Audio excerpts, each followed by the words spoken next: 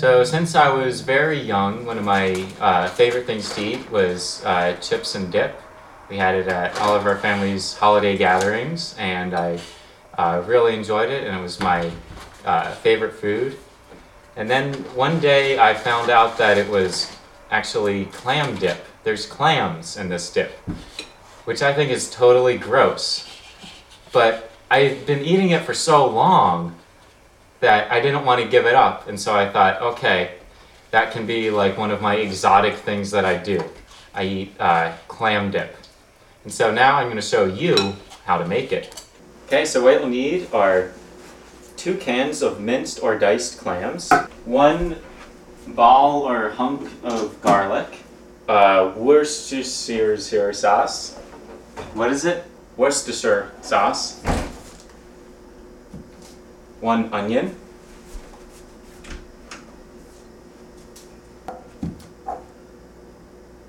cream cheese, Philadelphia cream cheese, 1/3 less fat because it's the softest kind, and a bag of potato chips. Milk is optional to soften it at the end.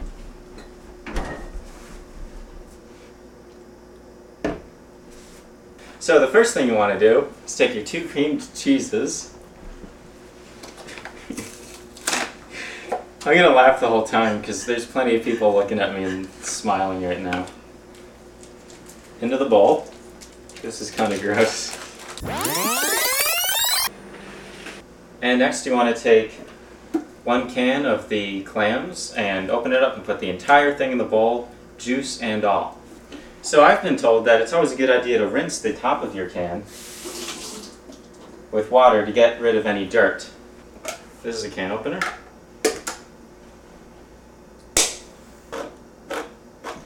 Oh. So don't be surprised if when you open it up, it's real. Oh, it smells like fish. Try not to cut yourself. And then you dump the entire thing in the bowl. Oh, it looks really gross. Then with the second can, you're actually going to want to drain out the juice. I recommend doing this into a sink. And then just scoop all of the clams without juice.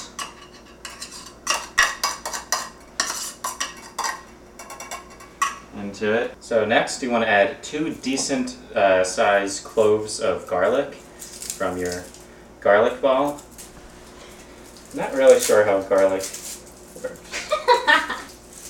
I think what these little sections are cloves.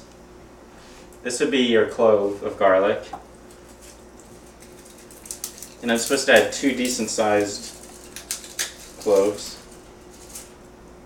See, now they're all different sizes, so I don't really know if I'm like splitting some in half or what's going on here. I'll say that these are 2 decent sized cloves of garlic. I usually have like a roller thingy, that like a plastic thing where you go like this and get all this stuff off, but I lost it. So I'm going to use my hands and see if that works. Ow. This is not a good idea. Okay, I've been told that I don't actually need to like roll the things off, because I guess I've bypassed that step somehow. Oh wait, you see there's stuff that's coming off. I'm supposed to hit it. Like with the flat part of the knife.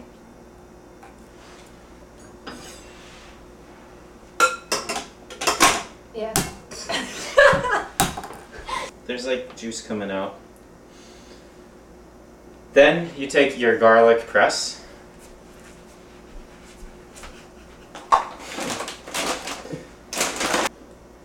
You insert the garlic into the garlic press and you press it in. Are you serious? That's all that comes out? There's like nothing in there. Then you take the other one.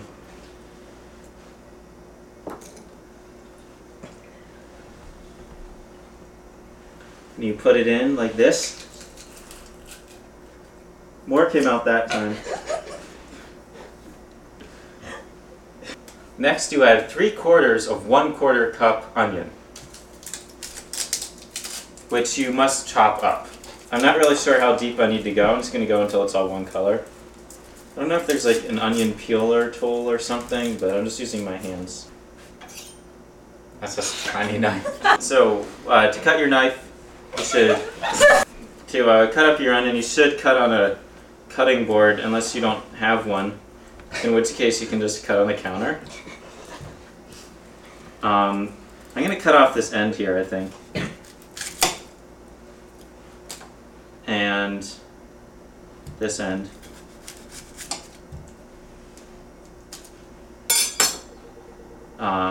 Knives are very important to chefs. As with any fruit or vegetable, at some point in the process you should wash it.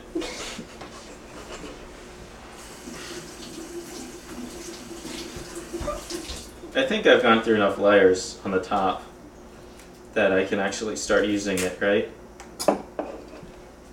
Yes. So, I think the way I've seen it done, I'm gonna get all this off. Maybe I don't need to get all this off. I feel like I'm wasting a lot. Is that you like slice in and then you go like this. So I'm gonna try to do that.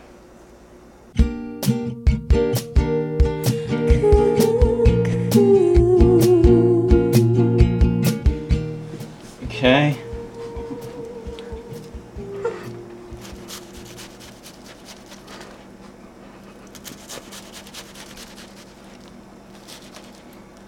Where's all this supposed to go?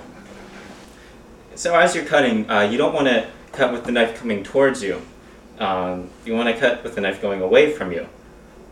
So it also helps to have something to catch the thing that you're cutting. I'm using the measuring cup. I don't know if you can see, I have a few pieces not in the measuring cup because when I first started I didn't have it there and I didn't know what I was doing. So I'm going to cut. Ooh. You may have read myths that onions will make you cry and tear up, and that is true.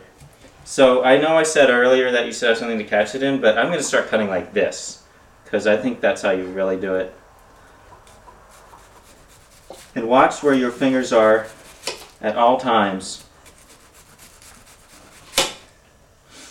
And they say that cooking is a very messy business. So you need 3/4 of a quarter of a cup.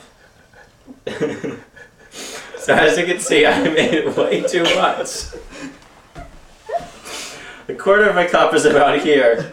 So 3/4 of a quarter of a cup is about here. So I'm going to take a lot of this out. When you're measuring, remember, always go by the bottom of the meniscus, which is where the material bubbles down.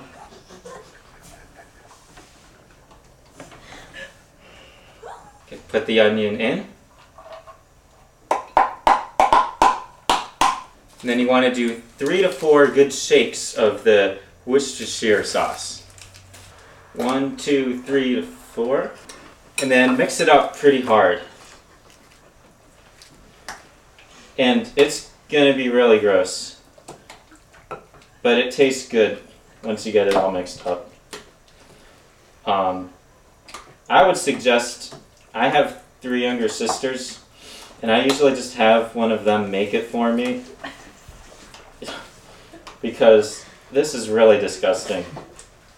I mean, this is just something that you should never make the first time you eat it. Just have someone else make it when you're not looking, and then just eat the final product.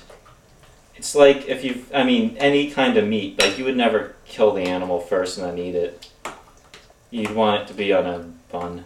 I think you just keep mixing until it's not like part solid and part liquid and it all becomes a plasma. And I think we're done. And so if it's not soft enough when you're finished, you can add some milk, which is optional. It doesn't change the flavor, just changes the consistency of it. And in terms of taste, you can add more garlic, onion, or Worcestershire sauce as needed. So let's open up the bag of chips and give it a taste. We'll add some more ingredients if we need to, but probably not because it's probably perfect. And yeah, we'll enjoy it. And that's how you make chip and dip.